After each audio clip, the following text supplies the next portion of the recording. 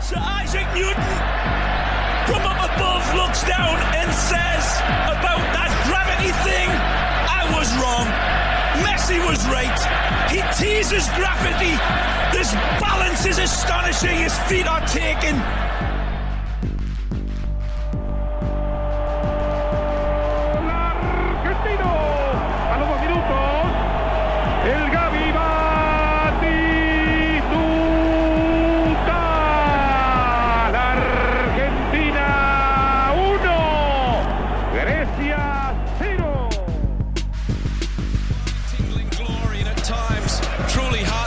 Tragedy, but when you are part of Liverpool Football Club, you'll never walk alone. Hello everybody, I'm Hassan and this is The Football Comment. A podcast in which I'll try to review books and documentaries related to football or soccer, if you prefer to call it that way. Though I think you should not. It is just horrendous. It's soccer. Fuck you, man.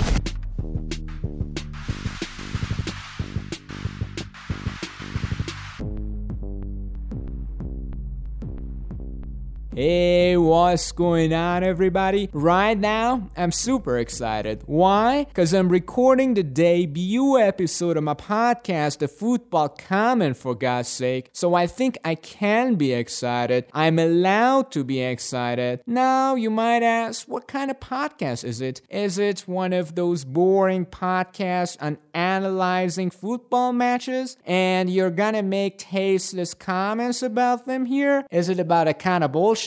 Nope, of course it's not. This podcast is all about, as you heard in the intro, reviewing books and documentaries on football. And when I say books, I mostly mean autobiographies and memoirs. However, it is possible that every now and then I select novels. But I know for a fact that so far, not many great works of fiction have been written on this subject. And I deliberately excluded movies and only said documentaries. Because in my entire life, I've never come across even a mediocre feature film on football, let alone a good one. So no movies will be reviewed here. I guess, at least for the time being. By the way, if somewhere down the road I stumble upon an interesting movie whose plot revolves around football, it's about football, I don't see any reason for not talking about it here. So why does, since this is the very first episode of the podcast, I think it won't hurt if right out of the gate I tell you a little bit about myself and my interests. I know. You don't know me and you don't give a shit about what I like. You might even say, shut the fuck up. Cut to the chase. Do what you want to do. We are already bored. Yes, I understand where you are coming from. But I have a genuine reason for filling you in about my interests. And when I say interests, I just mean the teams, the clubs, and the players that I like. And I'm sharing this information with you up front just now because I believe these affections towards certain teams can affect my choices and even my judgment about different products. I mean the films and the books that I'm gonna review here later. So my rationale is to give a heads up to you about my prejudices. And this is despite the fact that in this podcast, in all honesty, I will try to be as unbiased as possible, but sometimes I just can't help it. We are all human beings after all. Human beings are weak, pathetic, feeble-minded creatures. So let's talk about the teams that I like. In fact, there are a few. You know, when it comes to supporting football teams, I'm one of those people who practice polygamy. I know that there are some rabid stupid fans of different clubs who would say, you should just stick to one club, otherwise you're not a loyal fan. Fuck these morons. I believe supporting several clubs, especially if they don't compete in the same local league, is not big of a deal. But don't get me wrong, I'm not a trophy seeker. As a matter of fact, I hate them. I only want to say we, as football fans, are not cap tied to just one team, right? For me, it's like one primary club and a couple of backup ones. And of all the countless clubs in the whole world, there is only one club that I truly hold dear. And that team is Barcelona! Yes, Barcelona, yeah. I know where you are getting at. 8-2 against Bayern, 90 minutes of pure humiliation, conceding goals after goals. I admit, it was horrible. My ego was shattered into pieces and it hasn't been healed yet. But don't forget, it is how football works and you don't always win. Sometimes win, sometimes lose. Sometimes maybe good, sometimes maybe shit. On top of that, I have witnessed the great days of the club when they won 4 Champions League titles in less than 10 years. 4 Champions League titles, 4. Subject F26-184 is multi-orgasmic. And as a fan, that is enough for me, although to be honest, I miss those days. However, I'm almost certain that Barca will win important international trophies again in the coming years, but probably not in the near future, especially with this current dreadful management.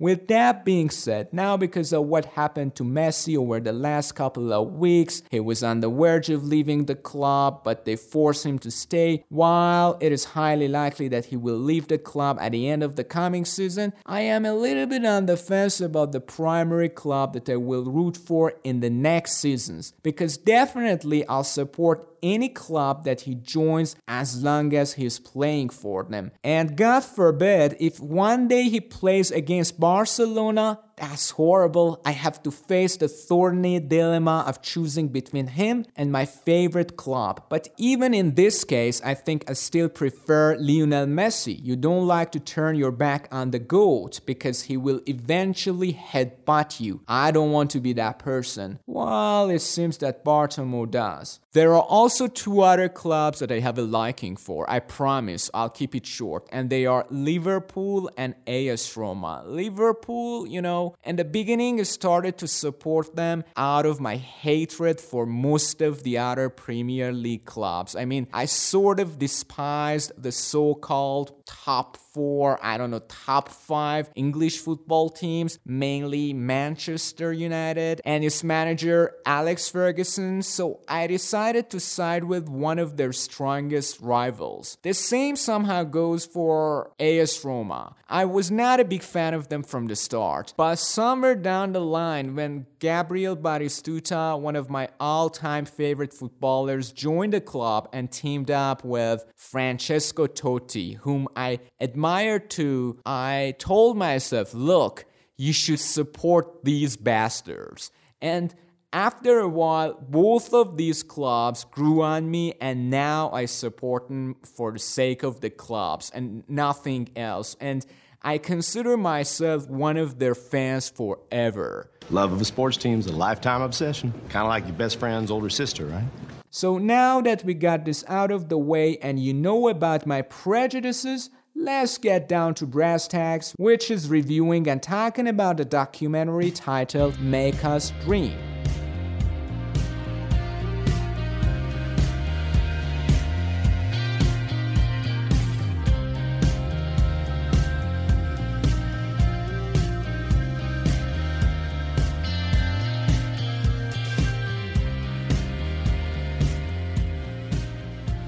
The documentary that I've chosen for today's episode is, oddly enough, related to Liverpool. As I already warned you, sometimes I can become slightly or even extremely biased towards the teams that I like. The title of this documentary, which was released in 2018, is Make Us Dream, and it's been directed by Sam Blair, a guy whose specialty seems to be making sports-related documentaries. Make Us Dream chronicles the highlights of the athletic career of one of the most iconic Liverpool's legends, Steven Gerrard, from the time he joined Liverpool's youth academy when he was just a 9-year-old kid, up to the time he left the club in 2015 at the age of 35. We can safely say it even goes beyond that time frame because the only exclusive videos that we see in the film are the ones that were shot in Los Angeles when Gerrard played for LA Galaxy, and also some footage from the time he was coaching one of the youth teams at Liverpool's academy, I guess in 2017. Since Steven Gerrard, so far, has published 2 autobiographies, I don't know how many more he still has in store for us, and I happen to have read the second book, the one titled My Story. In my review, whenever it's necessary, I also make some comments about that book too, but my focus will be the documentary itself. So what do I think about this documentary? You might ask. I have to say, right off the bat, I really enjoyed watching this film. Yes, it has some serious problems. I don't deny that. In fact, I will cover all of these problems later, but it is hands down one of the greatest football documentaries that I have ever seen. I'm not exaggerating. I'm not saying that because I'm a Liverpool fan. Yes, the Liverpool fans will enjoy it more than others because for them, it brings back a lot of good memories. And it is about one of the greatest players of their club's history. But this film, documentary, I don't know, whatever, in and of itself is a fantastic piece of art. Yes, maybe this one was an exaggeration. I take it back. But it won't be an overstatement if I say this documentary stands on its own, no matter which team you are rooting for. For example, the way stories unfold. Although you already know all of the results, fixtures, it still keeps you hooked and entertained. I think it is mostly due to the footage selection and its seamless editing. They obviously had hundreds of hours of videos related to Gerrard on and off the pitch, but the ones they have chosen are spot on. You know, while you are watching it, you will never say, I wish they hadn't used this footage because it is redundant or makes me bored. On the contrary, almost all of the clips are to the point and help the narrative.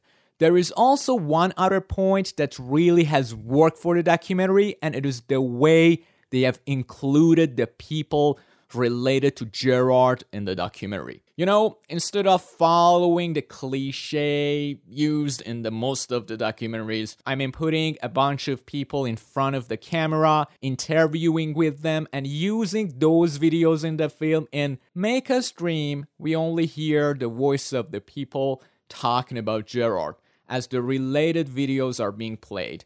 Even Gerrard himself only narrates his story and never talks directly to the camera or an interviewer. Of course, there was one exception, and it was a few seconds of one of his old interviews, which was shown at some point in the film, but it is not the point that I'm trying to make here. They haven't interviewed and put those interviews in the film. We only hear the voice of those people who talk about Gerrard. Let me be clear. I'm not against using these types of interviews in the documentaries in general, but I'm sure it wouldn't have worked for this specific one. The simple trick in this case has allowed the editor, I don't know, maybe the director, to include more relevant videos into the documentary and telling a somewhat compelling story which is smoothly recounted without being constantly interrupted by the people who are not even the main focus of the film. However, this trick has come with one possible downside for the viewers, which is losing the track of who's talking. And I think I got confused because of that, at least on one occasion, maybe on 2 occasions. I also, as I was watching this documentary, noticed how good the voice of Gerrard is for narrating story. His voice, his intonation, and the way he articulated the phrases was somewhat on a par with those of professional actors.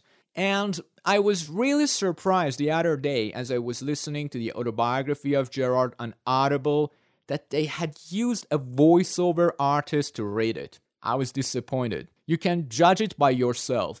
This one is the voice of Steven Gerrard in the documentary. Listen to it. I was Liverpool captain. Liverpool captains always deliver. They have to.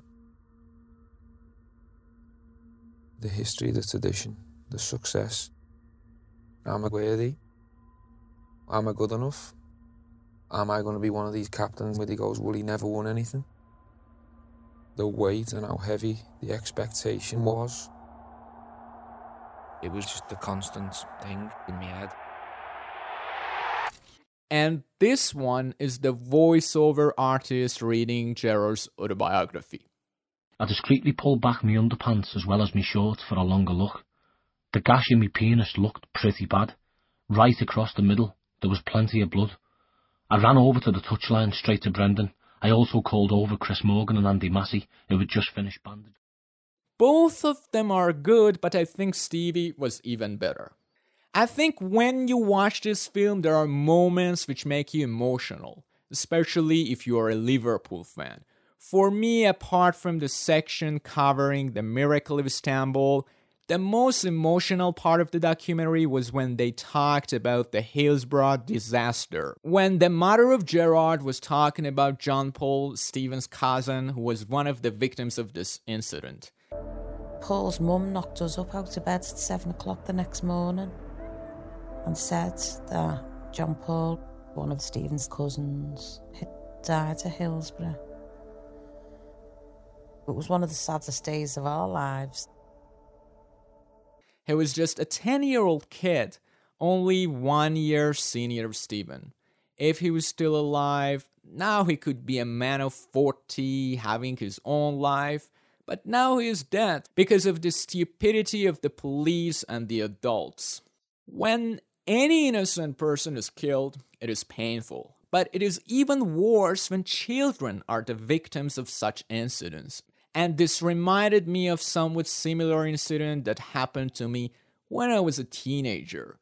I'm not exactly sure how old I was. I guess I was 13 or 14 when me and some of my friends decided to go to a stadium for the first time by ourselves. We thought that we had become some grown-ups. The stadium was a recently built arena which was located outside of the city. That day we missed the buses which took the fans to the stadium, so we took a taxi. The main entrance of the stadium was along a busy highway. But the taxi driver, that fucking douchebag, instead of making a U-turn and dropping us right in front of the entrance, stopped across the highway opposite the entrance. There was no pedestrian overpass, underpass, any crosswalks. They had opened their brand new stadium without even thinking about the spectators who wanted to cross the highway. It was a fucking highway. There were many trucks, cars, and buses driving down that highway. It was scary. We, a bunch of kids, finally crossed the highway in one piece, while those fast-moving vehicles could have easily hit us. And then, when we entered the stadium, the arena itself was like a construction site. Many things were still unfinished. The parking lots, the gates, even the stands were all over the place. And when the game finished, there was not any exit around us. We had to wait for the spectators in other sections to leave so that we could use the exits in other parts, and the stadium was packed with the spectators. And all of a sudden, some of the fans in our section, instead of waiting, started to jump from the higher edges of the stands onto the ground outside. And some of the people, including us, followed them. We were just a bunch of kids who wanted to go to their homes, and we were in a hurry because we didn't want to miss the buses again. And the whole space that you could jump from was very small. The other parts were either too high or had fences, so the fans swarmed into a very tiny space and then jumped one after another. The height of that place was not considerable. I think it was around 2 meters, but you could still break your hands or feet. And when a group of people flocks into a tight space, things worse than a bone fracture can happen. I don't know why they have left that part open or there was no exit in our section in the first place. Nothing serious happened that day. Because me and other people there were lucky at that certain moment. John Paul and the other victims of that disaster unfortunately didn't have that luck. I read in the autobiography, while I think it was not mentioned in the documentary, that the uncle of John Paul had given the ticket of that game to him as a gift. Even thinking about it makes me sad. I guess this incident has also ruined the life of John Paul's uncle. Okay, let's get back to our review. By the way, we will have a lot of these shifts in this podcast because here I don't want to just review the books or the films. Sometimes I also want to talk about my own personal experiences and tell you how the events depicted in these films or books relate to my life. Okay, I think the climax of the documentary, like the pinnacle of Gerrard's career, is the Miracle of Istanbul, that incredible comeback in the Champions League final in 2005. There is a scene shown in the documentary that I hadn't seen before when at halftime Liverpool fans are chanting "You'll never walk alone" at the stadium.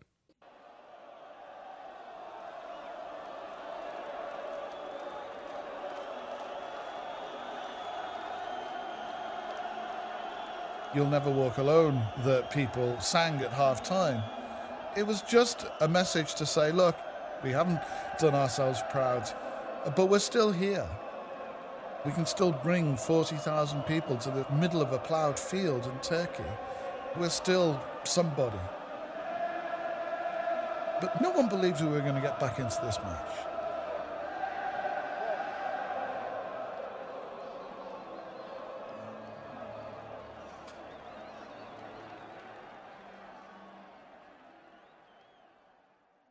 It is incredible. Your team is 3 goals down, had a disastrous performance, and you don't give up and you still have hope. Let's move to another point. Now that we rewatch some old football matches in hindsight, sometimes we can notice that how much bullshit the football commentators can produce. You know, their predictions, their speculation, which never came true. I spotted 2 of such cases in the football clips shown in the documentary. Definitely they had chosen them intentionally. One of them is after the infamous own goal of Gerrard in the League Cup final against Chelsea, and the commentator speculated that it was just the beginning of Gerrard's goals for Chelsea. And there is so much irony in that goal. Gerrard, many believe, has just scored his first of many goals for Chelsea. And the other one is after the second goal of Hernan Crespo to Liverpool in Champions League final, when the commentator thought the game was already over. AC Milan 3, Liverpool 0, and this final is over. I can't believe it was 15 years ago when Liverpool defeated AC Milan. We are getting old. Those days I was just a high school student. Even as a kid, I don't know when I was 10 years old, I always loved to watch Champions League games, but due to the time zone differences, the game started around midnight in my zone, and if there were extra times and penalty shootouts, the matches ended about 2 a.m. while I had to go to school the next morning, and I already had woken up early that day to go to school. To make matters worse, since I did not want to wake my siblings or my parents, I had to mute the TV. So everything was ready for me to fall asleep. It was always a constant battle of staying awake or succumbing to my exhaustion. I usually would stay up and watch the first half, then at the halftime I would tell myself, let's take a short nap before the second half started. But more often than not, when I woke up from my intended short nap, the game was already ended hours ago. Then I desperately wanted to find out about the results, but since back then, we did not have internet in our house, I had to wait until the morning to ask about it from my classmates. Over the last years of high school, we had dial-up internet connection in our house, but due to the cacophonic sound, I don't know if you remember, that the modem and even the computer made, it was impossible to check the results after midnight. I watched the 2005 Champions League final in such circumstances. In the beginning, I was widely awake, but Liverpool conceded an early goal. AC Milan was the dominant team, so there was not much excitement in the game for me, and it was the exam period. I was tired. I was still hopeful, but as Milan was scoring more goals, I drifted off to sleep. But this time, when I woke up, fortunately, the game was not over. It was exactly the same time when Alonso was taking the penalty. I could not believe my eyes. Liverpool had made an impossible comeback. It was crazy. The documentary brought back all of those memories. I'm not here to say we should fetishize the nostalgia of the past, but sometimes it feels great to be reminded of some of our good memories. This documentary is great in this regard. Make Us Dream is a standard documentary with a lot of positive points, but as I already mentioned, it still has some minor or even major problems which can annoy you, especially if you don't support Liverpool. In order to cover those problems, first of all, I have to tell you what this documentary tries to say. This documentary, this film, depicts Stevie as a hero, a legend who has been always loyal to his city, to his club, in spite of all the temptations, despite the fact that he had many offers from wealthier clubs with better players and managers, even at times when some of the Liverpool fans had become so ungrateful that a few of them insulted him or burnt his shirts. He stayed at the club, and while Liverpool, financially speaking, couldn't compete with many wealthier clubs, he won all different kinds of trophies with Liverpool. FA Cup, League Cup, UEFA Cup, even Champions League title. There is only one exception, and that is Premier League title. He got so close to it too, but he never achieved it, mainly due to enormous wealth of the foreign owners of some other English clubs. This is what this documentary tries to convey. Do I think what they show is not based on the truth? Do I have any problem with that? No, but I feel they have omitted some aspects of Gerrard's career that they thought might damage this depiction. Yes, maybe if they had included those parts, the final product wouldn't have been this entertaining.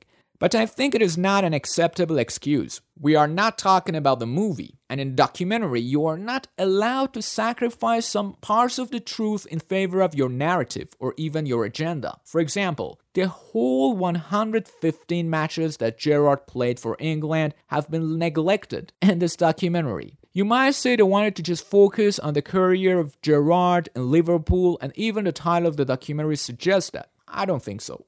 Not when the whole international career of Gerrard as a former member of England's national squad is defined by failures. I don't think that you can make a documentary about the life of a footballer and all the while you avoid talking about his or her achievements or failures at the international level. Okay, you say they wanted to just focus on the time he had in Liverpool? So how did they fly Oliver to the US to include some footage from the locker room of LA Galaxy in the documentary when Gerrard was playing for them, but they didn't have time to talk about his failures as an England player captain? I don't buy it. I think they have excluded these aspects of Gerrard's life from their documentary because it could have damaged one of the main arguments presented in the film. It is somehow argued that Gerrard only couldn't win the Premier League because Liverpool, despite its rivals, didn't have enough money to keep its top players or buy expensive footballers.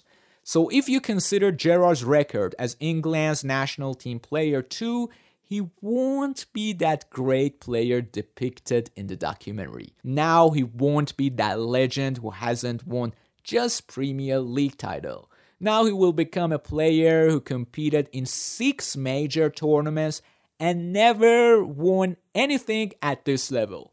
And it is not just about winning the international trophies. Only a limited number of players are lucky enough to achieve it. Gerrard and his teammates in England even never got close to it. They never even got to the semi-finals in these tournaments. And apart from those 6 tournaments, there was Euro 2008 that England players, including Gerrard, failed to even qualify for. As I said, in the documentary, it is argued that Liverpool could not win the title because they couldn't afford the players that Chelsea or Manchester City or Manchester United had in their squad. Or even it was due to the departure of players such as Michael Owen from Liverpool. But Gerrard had some of these players around him in those tournaments. David Beckham, John Terry, Frank Lampard, Rio Ferdinand, Wayne Rooney, Paul Scholes, Michael Owen himself, the whole golden generation of English footballers. So I can understand why they've excluded these aspects of Gerrard's career from the documentary. They did not want to give this hint to the viewers that maybe Gerrard was not a top player, something that Alex Ferguson once had pointed out.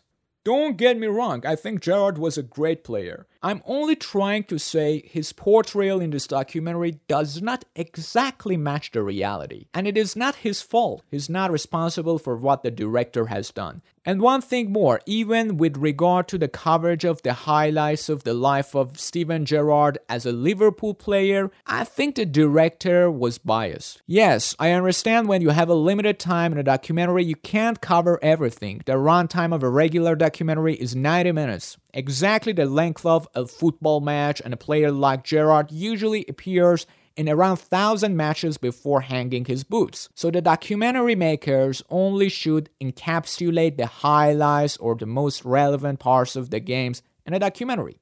I understand that, but I also understand that there is something wrong when they cherry pick only the moments which support the message they want to convey. For instance, Steven Gerrard, during his time in Liverpool, got to the Champions League final twice. He won the first one, lost the second. These are the 2 most important moments of his life as an athlete. Which one is shown in the documentary? Only the one that he won. Why? I guess they thought if they include the second final in the documentary, they remind the viewers that 2 years after the Miracle of Istanbul, again Milan and Liverpool got to the final. The same managers, Benitez against Ancelotti, the same captain, Gerrard against Maldini, but this time Milan won the game. In other words, Milan finally took their revenge. So maybe the greatest achievement of Steven Gerrard wouldn't be as glamorous. Maybe I'm too cynical. Maybe I have to give the director of this documentary the benefit of the doubt. Maybe I'm overinterpreting everything. It is possible that they excluded the second final as well as those caps that Gerrard earned as an England's national team player just because of the time limitations. You know, I can't dissect the head of the director and find out about his intentions. I only can judge a film based on what I see on screen. The final product, I mean. And when I watched this documentary, I felt that they were following a certain agenda. And the portrayal of its main character was somewhat biased in his favor. There is also another interesting point that I want to mention now at the end of this episode. The documentary ends when Gerrard has returned to Liverpool Academy as a coach and he's managing some young players and he says, "I'm here to finish my unfinished business," or something like that. So what is this unfinished business? Obviously winning the Premier League and making the dream of Liverpool fans. The irony is, the last season, 2 years after the documentary was released, Liverpool finally won the Premier League with an 18-point margin. It seems that those who made this documentary couldn't imagine that in the near future something like this could happen. So all in all, if you're a Liverpool fan, you will enjoy watching Make Us Dream. If you're not, sometimes it can become annoying, get under your skin, but it's still an interesting documentary. But if you don't like football at all, I don't know why you're still listening to this podcast, let alone wanting to watch that documentary about football.